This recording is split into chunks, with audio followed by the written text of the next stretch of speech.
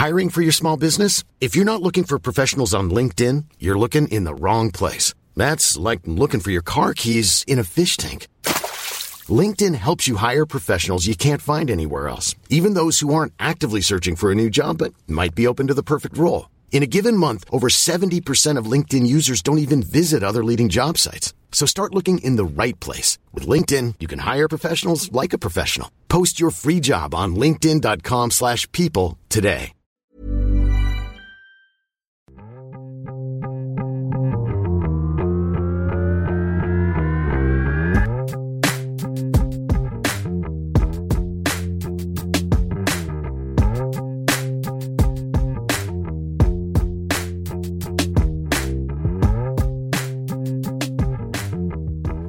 Hey there, welcome back to Dita Talks, where we talk about K-dramas and Pinoy teleseries. I'm again your Tita, and it's a brand new Tuesday. Another episode, another Tuesday. Speaking of Tuesday, don't you think Tuesday is like the weirdest or like the ghost day of all the days in a week, di ba? Parang, for example, Monday, we dread Mondays. We hate Mondays. Sabi nga ng carpenters, rainy days and Mondays always get me down, di ba? So, we hate Mondays, and then Wednesday, we call it the hump day. It's like a booster na parang, okay, kalagitnaan na ng week. So, a few more days and it's another weekend na parang makakapagpapahinga ka na naman. Siyempre, hindi ito nag-a-apply sa mga nasa call center kasi we know that Saturdays and Sundays, dun talaga nagsisimula yung mga week natin. But anyway, di ba, parang Thursday, pag nasa Thursday na tayo, we always think, oh, one more day, this is going to be just one more sleep and then pwede na akong magpahinga, pwede na gumimik. Like Fridays, with Friday naman, we have a lot of our weekend plans starting on a Friday, di ba? We go out of town, we rest, diba?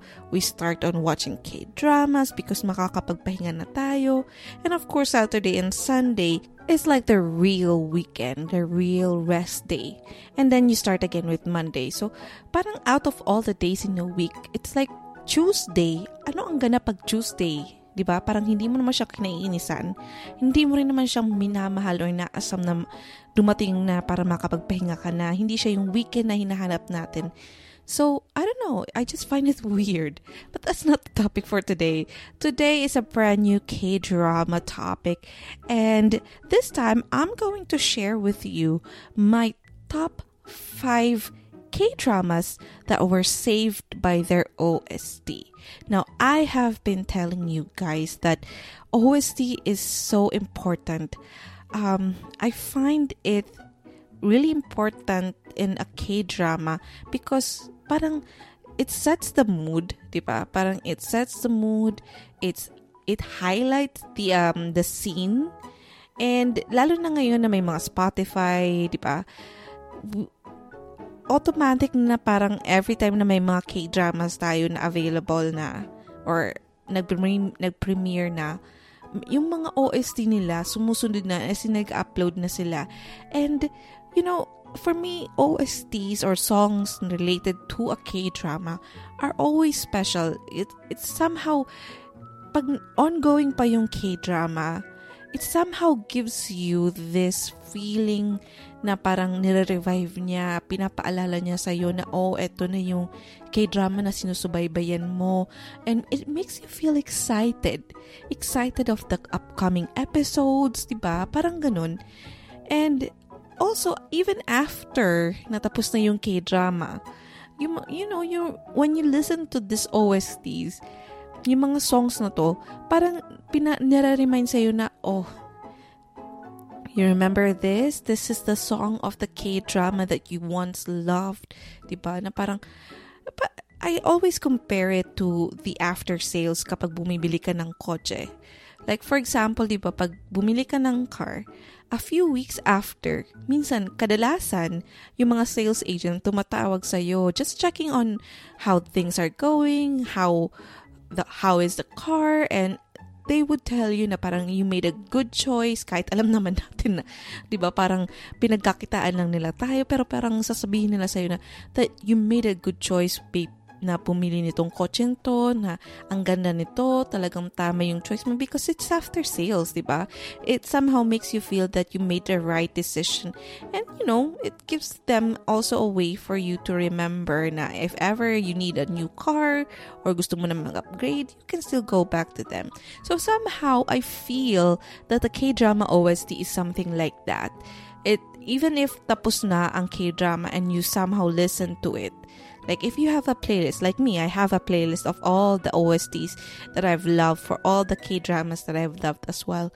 So every time na napapakinggan ko, nakashuffle siya, and then mapapakinggan ko yung OST, for example, ng Goblin, diba? It reminded me like, that was a really good K-drama.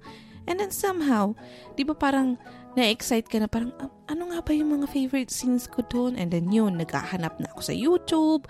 Parang nagre-reminisce ka na rin of the good old days. So, for me, yun nga, K-drama OSTs are very important. And somehow, there are K-dramas that were saved by their OST for me. These are my top 5. I have a lot actually. Marami akong napanood na K-dramas na hindi talaga maganda. I mean, if you are my friend and you ask me, anong gusto mong pwede kong panoorin? Anong maisasuggest mo na K-drama, ganito? I would definitely not suggest this K-dramas. Or if you're watching it, I would say, sigurado ka dyan? Parang, are you sure gusto mong panoorin yan? But once again, these are just my own K-drama list, okay? So this is coming from my perspective, and iba't iba tayo, di ba? May mga nanonood or K-drama fans na paborito yung mga K-drama na to, or favorite yung mga talagang walay, talagang walay na K-drama, talagang napabalita pa na masyadong mababa yung ratings ng kanon. Iba't iba din talaga tayo ng taste kasi like I always say, sometimes yung mga napapanood natin sa K-drama is somehow related sa atin sa totoong buhay. Like for example, kung may pinagdadaanan ka sa pamilya mo, broken family, or ang marriage mo, problemado, somehow yung mga K-dramas na related doon, it always reminds you, or yung parang nakukuha ka agad yung attention mo, and that's what you always watch, and that's where you gravitate to. Parang ganon. Gets nyo? Ano pagsasabi ko? But anyway, so this is again just my personal top 5 K-dramas saved by their OST. Number 5, una-una na sa list ko, ito talaga yung K-drama na nagpapaalala sa akin. It reminds me, never, ever trust my sister. Ganito kasi yun. Magkaiba talaga kami ng taste ng kapatid ko. But somehow, every time na nagsasuggest siya ng K-drama, she always put it in some weird way na parang, this is like the best. This is one of the highest rated, blah, blah, blah. And me, di naman talaga ako nagre-research na kagad. Pag sinuggest ng ibang tao, or for example, maraming mga nagsuggest, or like people close to me would suggest it, then I would watch it. Kasi talagang nakikinig ako sa suggestions ng mga tao. Ganun. On K-dramas. And somehow, pinanood ko talaga to. As in talagang, pinanood ko siya na parang wala siya sa top list ko ng priority ko at that time. Tapos biglang, number 1 na kagad siya. Pinanood ko na siya the next day dahil nga suggested ng kapatid ko, and she was saying that this is like the good one. Apparently no. Anyway, so what I'm talking about is a 2017 K-drama series which was aired in TVN, the K-drama Introverted Boss.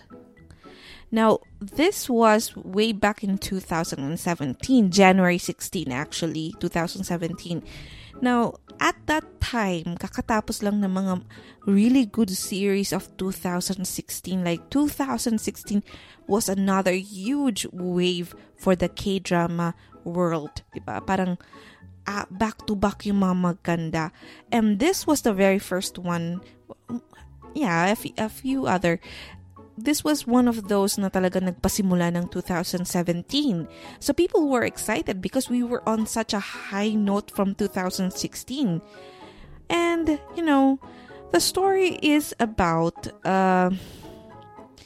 paano ko ba i-explain nito? Well, anyway, so the story is about Yoon Wan Ki, which is played by Yoon Woo-jin, which is a CEO sa Public Relations Department or company. And he is very introverted. He's a very shy person. And because of this, he was in a lot of problems sa employees niya, sa pagpapatakbo niya ng company niya. And this also stars Park Hyo-soo, who plays Chae Ro-won. And she works for the company. She started working for the company of Yoon Won Ki. She's very energetic and receives recognition for her good work. And somehow she is interested in CEO Yoon Won Ki and plans to reveal who he really is. So, nung pinanood ko yung parang trailer niya, I was really curious because there was like an ongoing mystery. Now, I remember sa Strong Woman Do Bong Son, there was also an ongoing mystery that I so love. Diba parang not only are you getting a storyline about the love story nung bida, ng female and male lead, kung paano sila magiging turn into lovers, parang ganon. You also have the running mystery, which adds all to the excitement of the whole drama. So, it was really good. So, when I saw this, parang sabi ko, I think this is going to be a good one. And yun nga, suggested pa siya ng kapatid ko. So, I started watching it. And, paano ba to?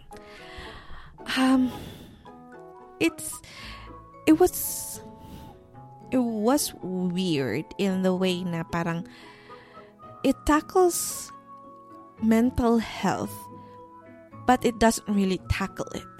Parang, kasi nangyari, ang kwento nito is that, yung kapatid dito, ng character ni Park Hyo-soo, yung kapatid niya was a previous secretary of Yoon Won Ki. And her sister committed suicide. Nagpakamatay, tumalon sa building na pag-aari mismo ni Yoon Won Ki sa pinagtatrabahuan niya. And somehow, nasira yung family niya dahil sa pagkamatay ng ate niya. And that created parang galit sa puso nung character, nung si Chae Ro-won.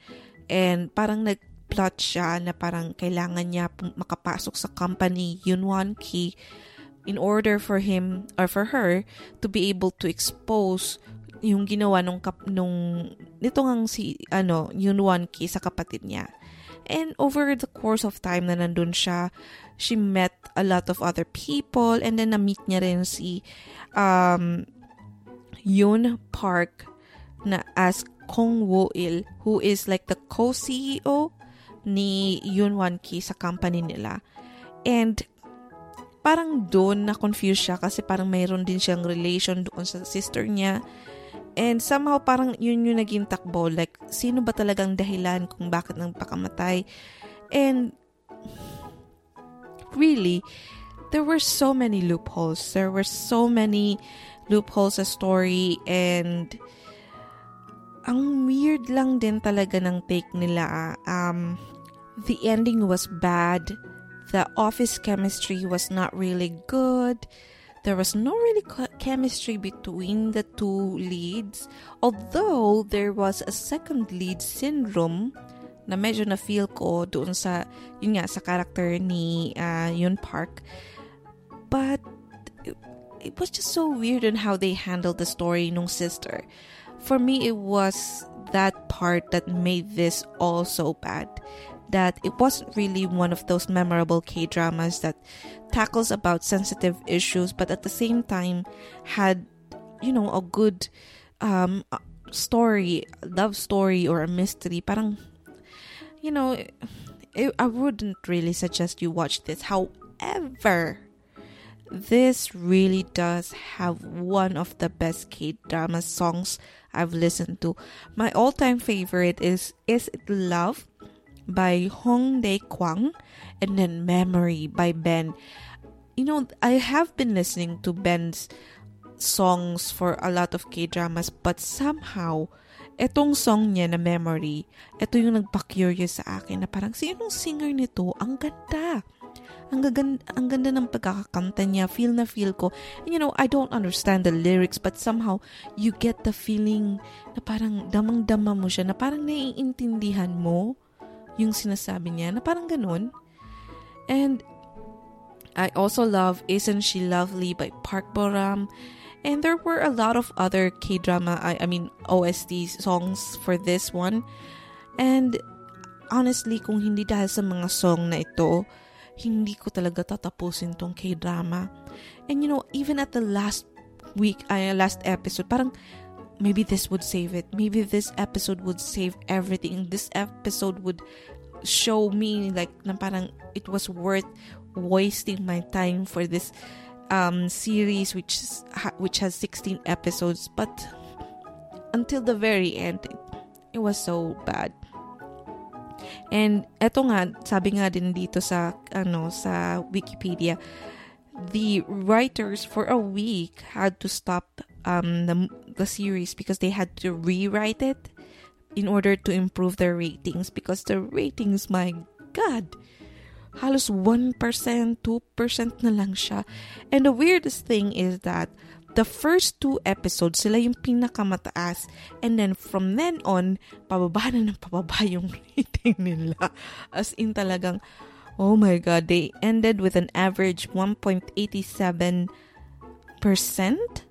according to AGB Nielsen on nationwide. Although there were international broadcasts with it, like Philippines, Malaysia, and Indonesia, there were so many international broadcasts, but honestly, do you even remember this K-drama? But again, this is my opinion. This is just from my point of view. Okay, this could be your favorite, but I would definitely suggest that you listen to their OST kasi talagang ang gaganda. Ang ganda ng Memory ni Ben. Anyway, coming in at number 4 is Familiar Wife. Now, I always say that there's like a trend every year sa mga K-dramas, and even sa Pinoy teleseries, there's always like a trend. Kung ano yung mga uso, di ba? Parang for at one point sa Pilipinas, naging uso ang mga fantaserye, so we had back-to-back yung kay Angel Locsin and Dennis Trillo, and then Mulawin, and then Encantadia, and Marina. Ano pa ba? Ang daming mga fantaserye, yung kay Ann Curtis, diba? At one point, parang halos lahat ng nasa prime time is puro mga fantaserye, diba? So, ganun din sa Korea. There's always something like a trend. And in 2017, the trend at that time was time travel. So, there were so many K-dramas na may somehow time traveling involved on it.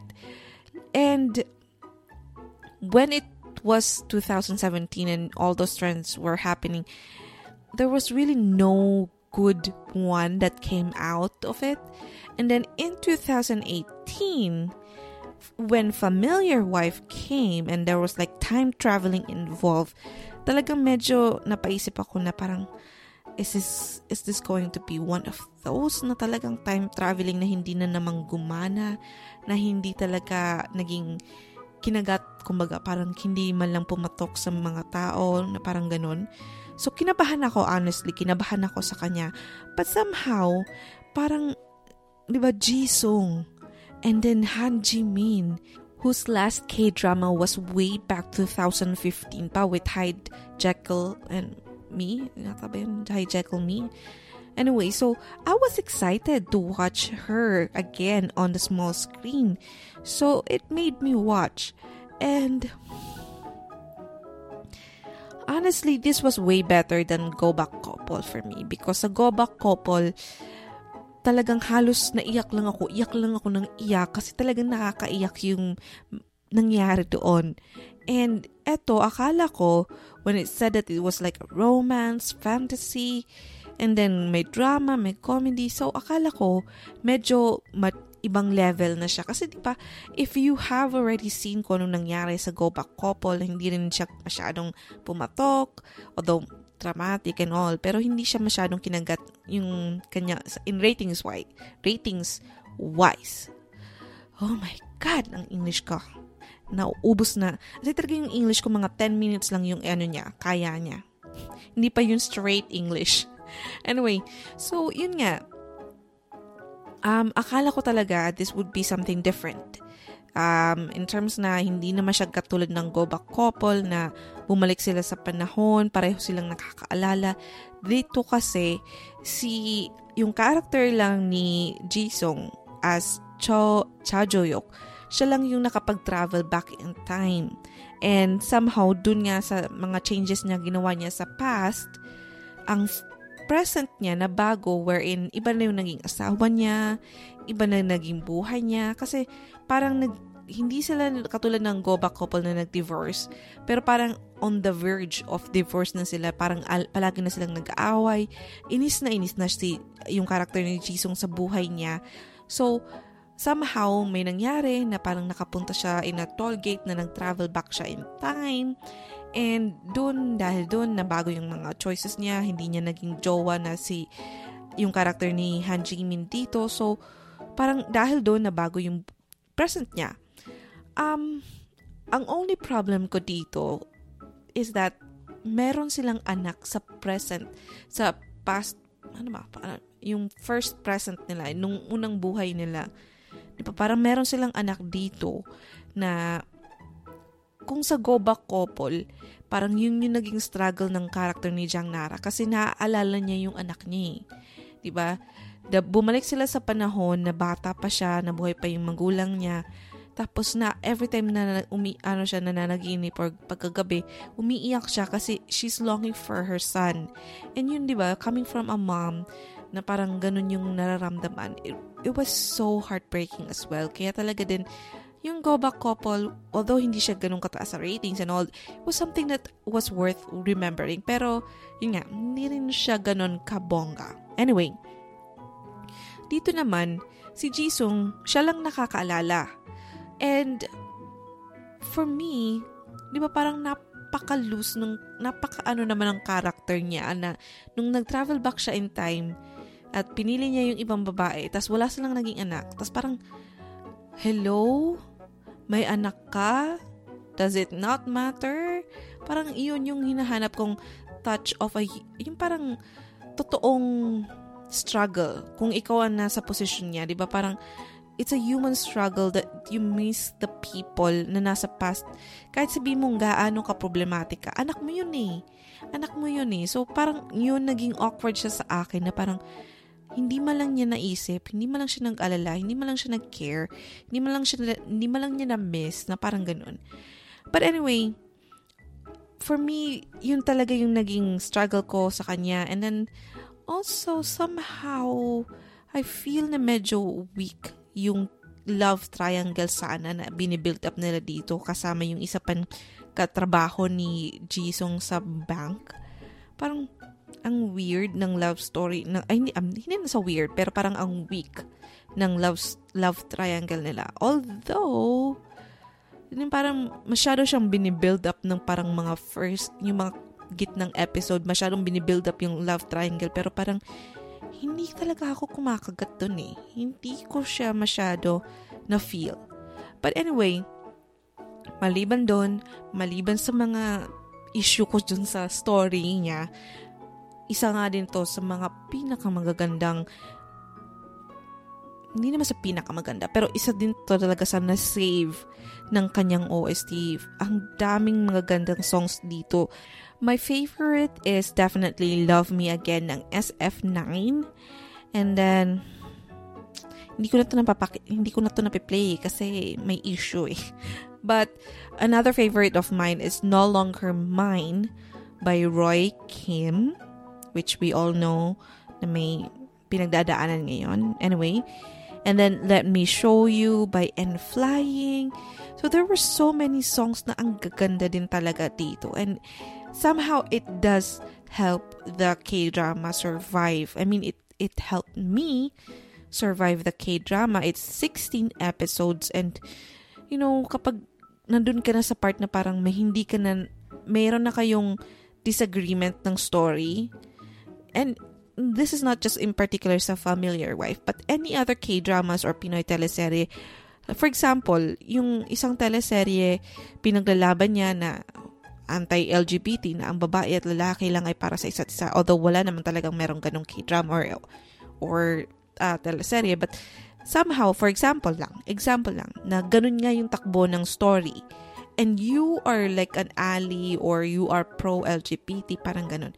So, kahit paborito mo yung mga actors or maganda din talaga yung takbo ng kwento, pero hindi ka nag-agree doon sa sinishare nila na idea, somehow nagkakaroon na kayo ng gap ng K-drama. So, for me, doon ako medyo nagkaroon talaga ng problema dito kasi coming from Go Back Couple, na talagang yun yung naging struggle ko doon, na parang sabi ko, sana nung pinapanood ko yung Go Back Couple, sana hindi na lang sila nagkaroon ng anak para hindi ganun ka-heavy yung drama. Pero it was drama.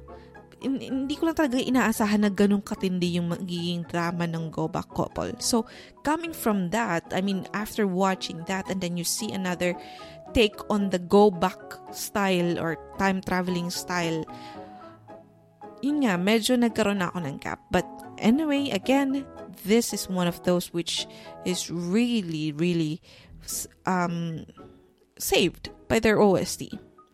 And then coming in at number 3, this one was way back 2018. So, napapansin nyo, lahat mga 2017, 2018. So, that was like the worst years of K-dramas for me. I mean, there were few na medyo nag-hit din, pero there were so many misses more than hit.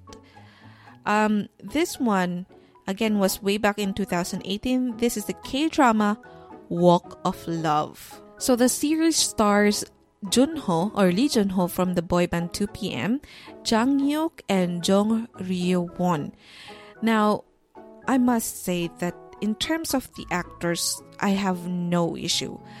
As in, walang tapon sa kanila for me. However, this is a case of incohesive storylines. Now, we all know that when you're watching a K-drama, you also have a different storyline for every character. Diba? May mga struggles sila, may mga personal struggles sila na somehow i-deal nila while they have this other parang bigger umbrella ng storyline kung saan yung, for example, ang male lead and female lead would fall in love with each other. Yun yung bigger umbrella, di ba? But sa ilalim nun, there's like small umbrellas na may story din yung own family struggle, yung female lead, and meron din ng sariling struggle, ang male lead.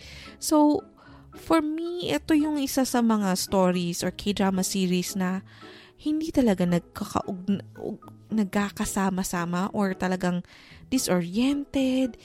Parang, for me, hindi nagko-connect yung mga storylines nila. Kasi ganito, sa story, etong Walk of Love, so this was way back 2018. So it's a story about a group of men and women that is, sabi nito sa, okay, ano bang sabi nitong Wikipedia? But anyway, si Junho kasi dito ay isang chef ng maganda or napaka-successful na hotel. So siya yung parang isa sa second to the main chef. Ano mang tawag doon? Head chef. So, parang siya yung kanang kamay. So, siya na yung papunta. But somehow, a conspiracy resulted to the removal from his job. So, napatalsik siya. And then, he ended up going to this parang small Chinese restaurant owned by Jang Hyuk na parang gangster dito. So, parang meron siyang biniling restaurant and then doon ginamit niya yung pera niya para mag-open ng Chinese restaurant nga, and doon napunta si Junho. And then somehow nakilala nila si Dan Se-woo, yung character ni Jong Rayon. Isa siyang parang chaebol heiress na parang nagkaroon ng problema yung family niya, nagkaroon ng bankruptcy, so kailangan niya maghanap ng trabaho. And then hindi ko talaga maintindihan kung bakit ganun yung nangyari sa kanila. As in talagang may kanya-kanya silang struggle. Yung character ni Jong Rae-won dito, nagsa-struggle siya na parang paano niya masosurvive yung buhay na habang nakakulong yung tatay niya, pinapatunayan na hindi naman talaga may kasalanan yung tatay niya, na parang ganun. Habang nagsa-struggle siyang ganun. And then, eto naman si Junho, parang pinapatunayan niya na karapat dapat siya na maging head chef, and isang malaking pagkakamali yung pagpapatalsik sa kanya. Parang individually, yung story nila, maganda.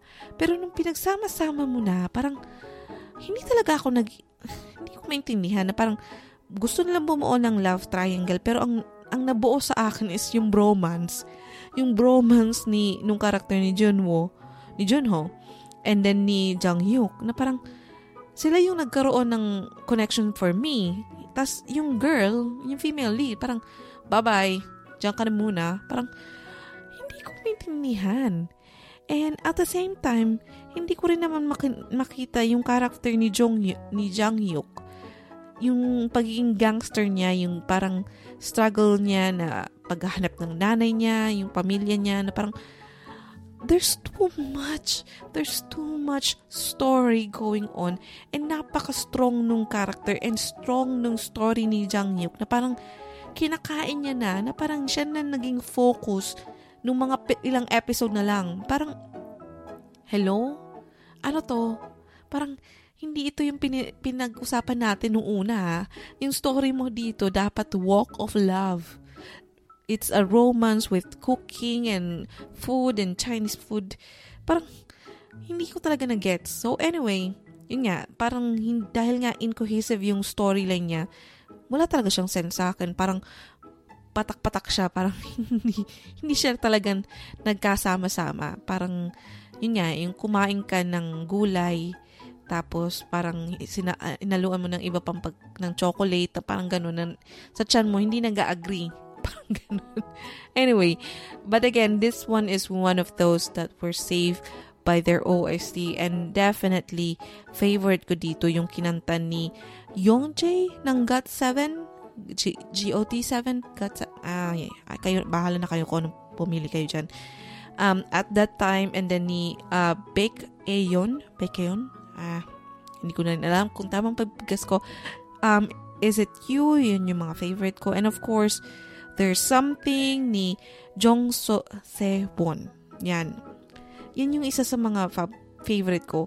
I'll Do It Every Day ni Joyoung. As in talagang halos lahat ng songs. Hindi siya marami, There were only 5 songs na ni-release para sa OST niya. And lahat sila talaga parang lahat sila naalala ko, lahat sila sinave ko sa episode, playlist ko, kasi talagang lahat sila maging maganda pakinggan mo. As in, kung napakinggan mo siya na hindi mo pa napapanood yung K-drama, you would still love it. Diba? Kahit wala siyang significance, wala siyang binibigay sa'yo na memory, diba? Parang papakinggan mo siya. So yun. This is definitely one of those that were saved by their OST, and isa din ito sa mga weird in terms of ratings, kasi pag tinignan nyo sa Wikipedia, according to AJP Nielsen and TNMS, the highest rating was way back parang mga episode 27, 28, so ano yun? Hindi ko na alam kung anong episode na yun, but anyway, yun yung mga highest ratings niya. And ang weird, diba? Kasi parang sa gitna siya na naging top. And then, bumaba na siya until sa mag-end yung episode. So, ito pala 16 episodes siya technically. Isa ito sa mga parang naunang mga hinati-hati bagong trend. Anyway, so hinati-hati siya. So, parang episode 27, 28. So, that's episode 14 kung regular man siya, yung parang full length ng 1 hour. So see, episode 14, yun yung highest rating niya. 15 and 16, kung kailan tapos na siya, wala na. Kasi talagang, wala, ang lame niya. Na parang, nag-aaway-away sila para maging parang top Chinese restaurant. And then eventually, give up din nila yung Chinese restaurant. And pumunta din sila sa hotel. Parang, hindi ko talaga gets. Tapos hindi ko rin gets kung ano na nangyari doon sa character ni dito yung heiress. Diba parang, although nakalabas na yung tatay niya and nakapiling na ulit ang family niya, parang, okay, so, mahirap pa rin ba sila? Pumalik na ulit sila sa kayamanan? Parang, ewan ko. Anyway, so yun. That's number 3. And then coming at number 2. My God, feeling ko marami sa inyo magre-react dito. Kung nakaabot man kayo sa part na to ng episode na to. Coming in at number 2 is, believe it or not, Hwarang the Poet Warrior. I know. What? Insane. You are insane. Okay. Unang-una, again, this is coming from my point of view. Ito ay aking opinion lamang at hindi ito nagre-reflect sa opinion nyo, ng kapitbahay nyo, ng pamilya nyo, at ng mga taong nakikinig pa dito. So again, ito ay aking opinion lamang. So, anyway, 2017. So, nakikita nyo, daming mali talaga ng 2017, 2018. So this one was one of those na talagang super highly advertised, budgeted. Ang talagang yung cast naman, pamatay. Parang pinagsama-sama yung lahat ng mga gwapo sa Korea na parang, okay, kailangan nyo magsama-sama because this is a hwarang, okay? And if you don't know, hwarangs are actually real people. Well, it's a group of people. Hwarangs were actually a group of young men in the past sa Korea wherein sila talaga yung parang pinakamagwapo and pinagsama-sama sila not just for yung parang pagwapuhan yung mga para may mga pagkakaguluhan ng mga tao. They had significant role sa pagpapalakad ng gobyerno noon. So parang sila yung mga matatalino, guwapo, galing sa matitinong pamilya. So, sila yung mga ganun. So, pinagsama-sama sila. And then, yun nga, parang tunulungan nila yung parang Silla Kingdom. Anyway, that's history. So, kayo na lang ang mag-research nun. Anyway. So, yun nga. This was one of those highly produced, good ensemble cast, but was a commercial failure. And it's hard. It's hard coming from me kasi yung jowa ko yung bida dito si Park Seo-joon. Park Seo-joon yung bida dito. And then you also have Go Ara, Park Yoon-sik, di ba? And then maliban sa kanila, andyan din yung mga gwapong hwarang like si Choi Minho ng Shiny. Hindi ko pa rin talaga alam kung paano magbigkas nun. Pero si Minho, yun. And then, si Do Ji-han, na aking kinakalokohan na naman ngayon. And, ano pa ba? Ang dami mga pogi dito. Si Taeyong or V ng BTS nandito. So, feeling ko talaga maraming akong maiinis sa akin. But anyway, wala akong problema sa kay Taeyong dito. Yung problema ko talaga yung story. So, yun nga, imagine mo, 2017, hindi pa ganun sila kasikat, pero sikat na talaga sila at that time. So, ang ganda ng cast, ang gwapo ng mga tao, as in talagang walang tapon sa kagwapuhan. Hindi ko lang talaga bet yung naging kwento niya na parang fusion. Para kasi siyang fusion. Fusion man tawag doon. Yung parang, para siyang sinaunang kwento na hinaluan ng touch ng present. Kasi parang na-realize ko na ganun yung takbo. Kasi nung pinapanood ko siya, hindi ko siya alam na ganun yung take nung director sa story na to. Ano kasi, yung parang may scene doon na parang yung grupo ni Minho tsaka yung kalaban niyang grupo ni Do Ji-han, parang nagkita sila, una silang nakikita parang sa parang club, parang ganun, na yung style ng club, parang yung current or present na mga clubs sa mundo, na may mga lights and sounds na talagang bongga, and then yung may mga, parang, ano to? Parang you're giving me a traditional story, a historical story, and then you're giving me parang a touch of present, parang hindi siya talaga swak sa panlasa ko, na parang yun nga, as a tale of gulay and chocolate na hindi nagkasundo sa tiyan ko, na parang ganun. So, hindi ko siya talaga nagustuhan doon sa touch ng fusion sa kanya. And also, one thing na hindi ko nagustuhan din dito is that there was really no chemistry for me between the female lead and the male lead. And ito na naman, isa na naman siya ng kaso ng mas matindi yung bromance kaysa sa romance. Okay? Mas matindi yung naging connection ko between the characters ni Park Seo-joon and then ni Young-sik dito. Na parang sila yung parang okay, I loved watching them fighting with each other, being there for each other, helping each other. Parang doon medyo naging nag-okay ako. Pero pag sumasali yung si Goara, yung character niya dito, parang skip. Imagine, di ba, romance. Tapos ini-skip mo. Parang, hindi ko talaga naintindihan.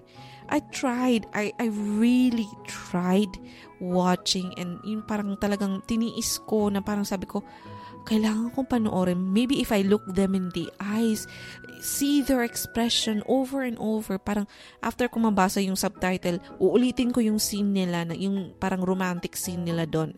Quote-unquote romantic scenes.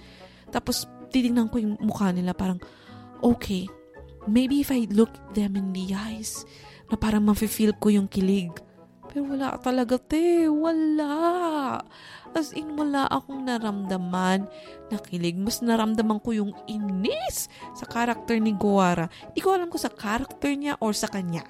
Okay? Kasi parang naramdaman ko rin yun nung pinanood ko pa yung isang drama niya, yung parang may nakakita siya ng mga multo or something. Parang nainis na naman ako doon. So, hindi ko rin yun natapos. Ito natapos ko dahil ang ganda ng mga songs. Definitely, isa sa mga favorite ko din to. Kasi, yun nga, super highly produced siya na show na pinutakti din siya. Tagalog.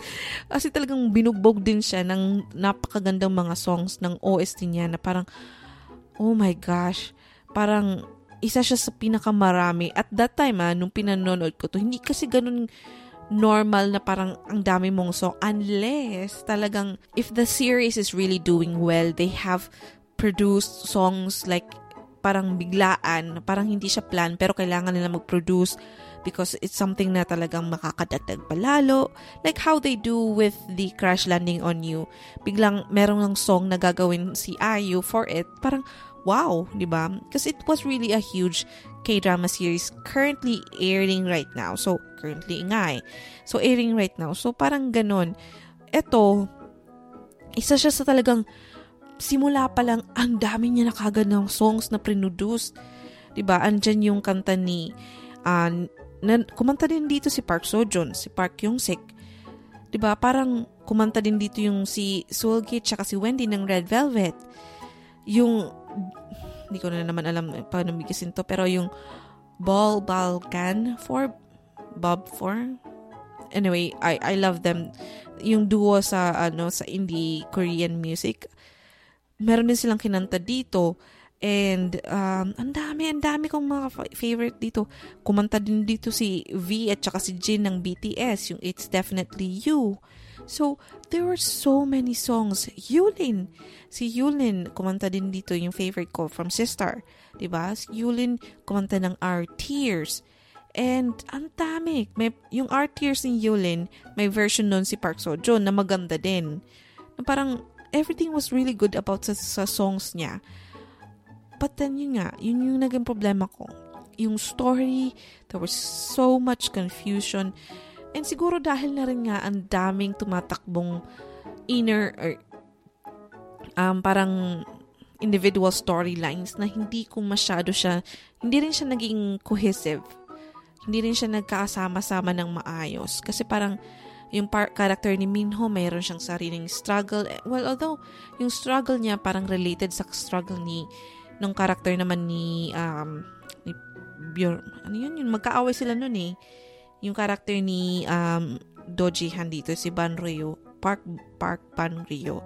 Magkalaban sila. So parang yun, okay, naintindihan ko yung storyline na yun. Pero parang siguro ang dami na rin nangyayari na hindi sila talaga naging cohesive for me. So, yun. And mostly talaga dahil wala talagang chemistry yung natalo talaga ng bromance sa romance. And I guess dito rin talaga nagsimula na maging friends si Park Hyung-sik tsaka si Park Seo-joon. 'Di ba? Parang doon ata sila nagsimulang maging close. So, hindi lang talaga sa series yung parang lutang or labas yung tamang Tagalog doon. And hindi ko alam kung mag-English ako magtatagalog kasi hindi ko rin pareho sila na-express.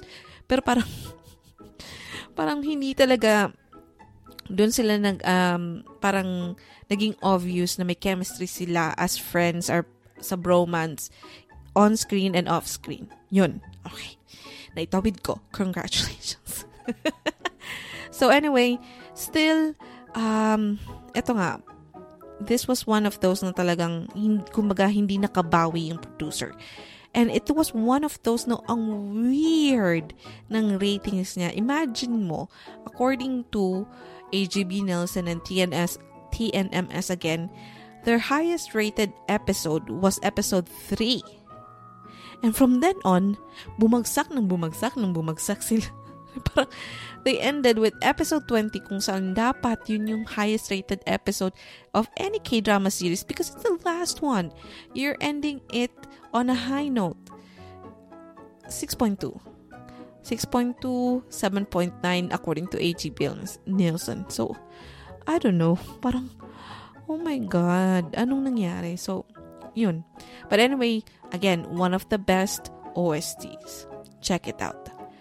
And, eto na yung moment na hinihintay natin. My number one, the number one K-drama saved by their OST is Hit the Top. Oh my gosh. A friend of mine was asking, she was also a fan of Cha Tae-yeon. I'm also a fan of Cha Tae-yeon ever since yung My Sassy Girl and then previously 2 Days and 1 Night. Parang inaabangan ko yung mga pelikula niya, yung drama niya or mga K-drama series niya. A friend of mine was asking if this was, kung napanood ko na daw to. It was way back 2019, 2018. So tapos na siya. Hindi na siya airing. So sabi niya, napanood mo na ba to? Kasi parang gusto ko manood ng yun nga, supportan si Cha Tae-yeon sa mga K-dramas niya. Sabi ko talaga, oh my gosh, ate, no, wag mo yung papanoorin. Sabi ko talaga sa kanya, wag mo yung papanoorin, manood ka na lang ng iba, as in that is one of the worst K-dramas for me. So, Hit the Top or Best Punch, this was way back 2017. See? 2017. Why? Ano nangyari sa atin sa 2017? But anyway, so it is a story about this pop idol. So K-pop idol siya. Yung character dito ni Yoon Shi-yeon, who is also part ng 2 Days and 1 Night. And you may remember him as one of the best K-drama series, yung King of Baking, Baker King ata yung title niya talaga. He was one of those na talagang maganda yung career before he entered military. So far, honestly for me, hindi pa siya nakaka-bounce back. After Baker King, talagang minahal siya ng mga tao. Parang hindi masyado naging maganda yung mga follow-up na K-dramas niya. I don't know about the recent one kasi hindi ko pa napapanood. Yung parang, yung psychotic something. Anyway, so ito nga, Hit the Top was a series about a K-pop idol played by Yoon Shi-yeon who was popular in the 90s but somehow parang nag-time travel siya papunta sa 2017, so the present time. And then, doon nalaman niya na parang a year after niya naging popular or nag-time travel, bigla siyang nawala and was pronounced dead. Parang ganon. So doon, sa 2017, sa present time, nakilala niya yung eventually malalaman niyang anak na si Kim Min Jae, si Lee So-young, and Cha Tae-yoon, which is a friend of him in the past na, nung 90s pa. So parang nakilala niya yung mga people from the past and then yung people sa present time, yung anak niya.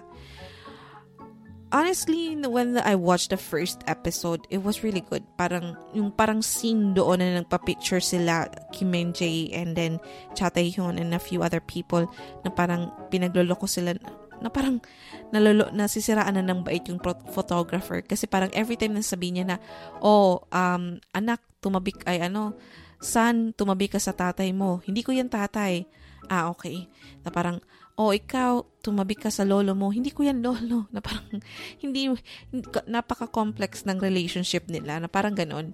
So, tawang-tawa ako doon. Tawang-tawa ako sa episode na yun. Na parang, okay, this could be a good one. And, yun nga, 2017 was a time na parang uso yung mga time travel. So, this was one of the first one to try it. So, I was excited. I was really excited and I wanted to have a really good K-drama for Cha Tae-yoon. Kasi nga, medyo hindi ganon yung mga naging present or past K-dramas niya. So, anyway, so yun, I was hoping that this would be different. This would be a good one. Somehow, I hated it. I hated it because it had an awkward storyline. Okay, so ayoko manood kayo nito. So sabihin ko na sa inyo yung nangyari. So yung character kasi ni Yoon Seo-yeon dito, hindi siya bumalik sa past. So talagang nawala na siya and then nagstay na siya sa present. So loophole, 'di ba? Parang paano mo i-explain yun? Anyway. And then yung girl na bet ng anak niya, ginawa niya. So, at one point, nagkaribal yung tatay at yung anak sa iisang babae. And si Girl Lalu, hindi ko alam kung paano niya malalaman na yung si kuya mo ay hindi naman talaga ilan yung edad, 20-something, di ba? Parang he's really old. So, ang daming loopholes, ang daming cringy scenes na parang magkaaway kayo, magtatay kayo, na parang tatay ka, wala kang konsensya sa anak mo. Siguro nga dahil hindi naman siya lumaki sa piling ng kasama yung anak niya. So parang sigurong walang connection ng father and son. Pero parang ang weird na yung tatay kinakalaban yung anak na alam na naman from the start na bet yung si ate girl. Na parang, oh my God, bakit? Ang awkward. And then at the same time, yung babae naman na bet ni Cha Tae-yoon dito na parang naging jowa nung karakter ni Yoon Seo-yeon, ang nanay ng anak, nanay ni Kim Min Jae, parang, di ba, nagulong kayo? Nagulong kayo sa kwento ko. Parang ganun yung relationship nila. Diba, parang, hindi niya rin na-resolve, for me hindi niya rin na-resolve yung parang issue nila. Wala parang hindi ko na naramdaman na nagkaroon siya talaga ng totoong closure. Parang gumive up na lang si ate. Parang si ate na lang mismo yung nag-give up. And then eventually, parang ang feeling ko nga, parang okay, ikaw na lang. Parang ganun yung nangyari. Parang yun na lang yung nangyari sa pagtanggap niya sa karakter ni Cha Tae-yoon dito, na super minahal siya from the very start. Diba? Na parang secretly in love with her, na parang nung na-realize niya na hindi naman pala talaga siya bet nung karakter ni Yoon Seo-yeon, and even at present time hindi pa rin siya naging bet. Parang pinaglaruan lang din siya at one point sa past. Parang yun ang gulo. Parang hindi ko talaga naiintindihan na nangyari sa kanila. But again, this had the most beautiful, hindi naman most, but one of the most beautiful K-drama OSTs for me. And again, kung gagawa ko ng list ng mga K-drama OSTs and would rank them, easily this could be at the top 5. Ang daming magagandang songs dito, and there were 8 songs na part ng OST niya. My personal favorite is Beautiful, Beautiful ni Punch and Glabingo. Glabingo. Anyway, kung ano man pangalan niya. Yun nga, Punch was at that time just came from a very successful collaboration with Chanyeol ng EXO. So, we were all excited about it. So, I am excited about his new song na kumbaga saan siya kakanta ulit and yung mga songs na magre-render siya ng voice niya for a K-drama OST. So, when I heard Beautiful, Beautiful, sabi ko, mahal ko talaga tong si Punch. Ang ganda. One of the best. Light in the Sky though was so good ni Yoon Mi-rae. Si Yoon Mi-rae naman ang kumanta nito. So, I guess this would be one of... Actually, ito talagang favorite ko sa lahat dito sa OST niya. Next na lang yung Beautiful, Beautiful ni Punch. Etong kanta ni Yoon Mi-rae, nung pinakinggan ko siya, parang, oh my gosh. Kasi sa K-drama series, parang half lang na play sa kanya. Kasi syempre, hindi naman siya i-play all throughout yung iba. So parang, yung best part lang, yung chorus lang niya, yung piniplay sa mga, yung mga important scenes. Pero nung pinakinggan ko na yung buong song niya, oh my gosh, I love it. Parang hindi ko naintindihan ng lyrics. Again, hindi ko na naman naintindihan, but tagos. As in, talagang damang-dama ko yung song. And then you also have Tonight by BoA. Again, one of the good songs here. And then, I think there's also a song by Tiara. Bago sila nag-disband or something. That was My Love. Ang dami. Night Sky ni Park Hyung ng Block B. One of the best as well. So, actually, ang gaganda talaga ng mga songs dito. The Dream by Kim Min-jae and Yunha. Go Yunha. Parang ganon. So, it was one of those na talagang ang dami din na mga ganda. Halos wala akong tinapon. Actually, parang wala nga akong tinapon sa mga songs nito eh. Parang lahat sila pumasok sa playlist ko. Kasi I really love them. And, yun nga, although they remind me of like a horrible story, but di ko na lang inaalala yun. As in talagang minamahal ko na lang sila as a song and not as a K-drama OST. Anyway, so this one was again one of those na really had a bad rating.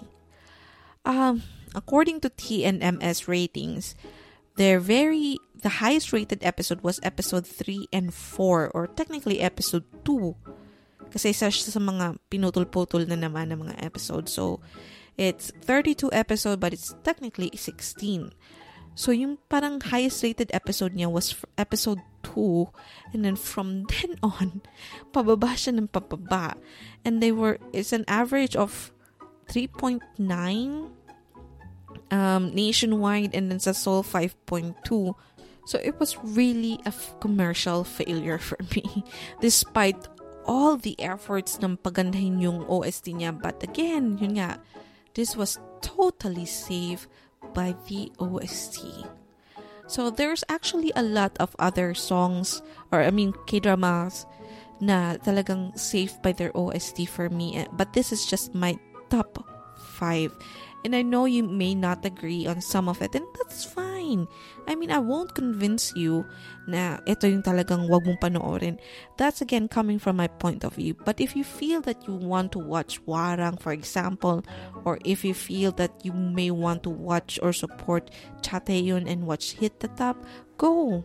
It's your own decision. It's just my suggestions and coming from my point of view. If it matters to see or to listen to other people's point of view, then yeah, go ahead and listen to them. But again, at the end of the day, decision mo yan. So if you want to watch any of these K-dramas, go ahead. But I would definitely suggest listening to them. It's available in Spotify. Anyway, that's it for me. Ang dami kong pinagsasabi. Sumakit na yung ulo ko, lalamunan ko. Sabi ko maikli lang tong episode na to kasi nga nagmamadali ako, pero mag-1 hour na naman siya. But anyway, thank you so much for listening and sa pagtsatsaga if nakaabot ka man sa part na to. And again, if you have any questions, suggestions, comments, blah, blah, blah, you can always hit me up on Twitter. It's @TalksTita. And that's it. Good night, kids. I love you, Bruno Mars.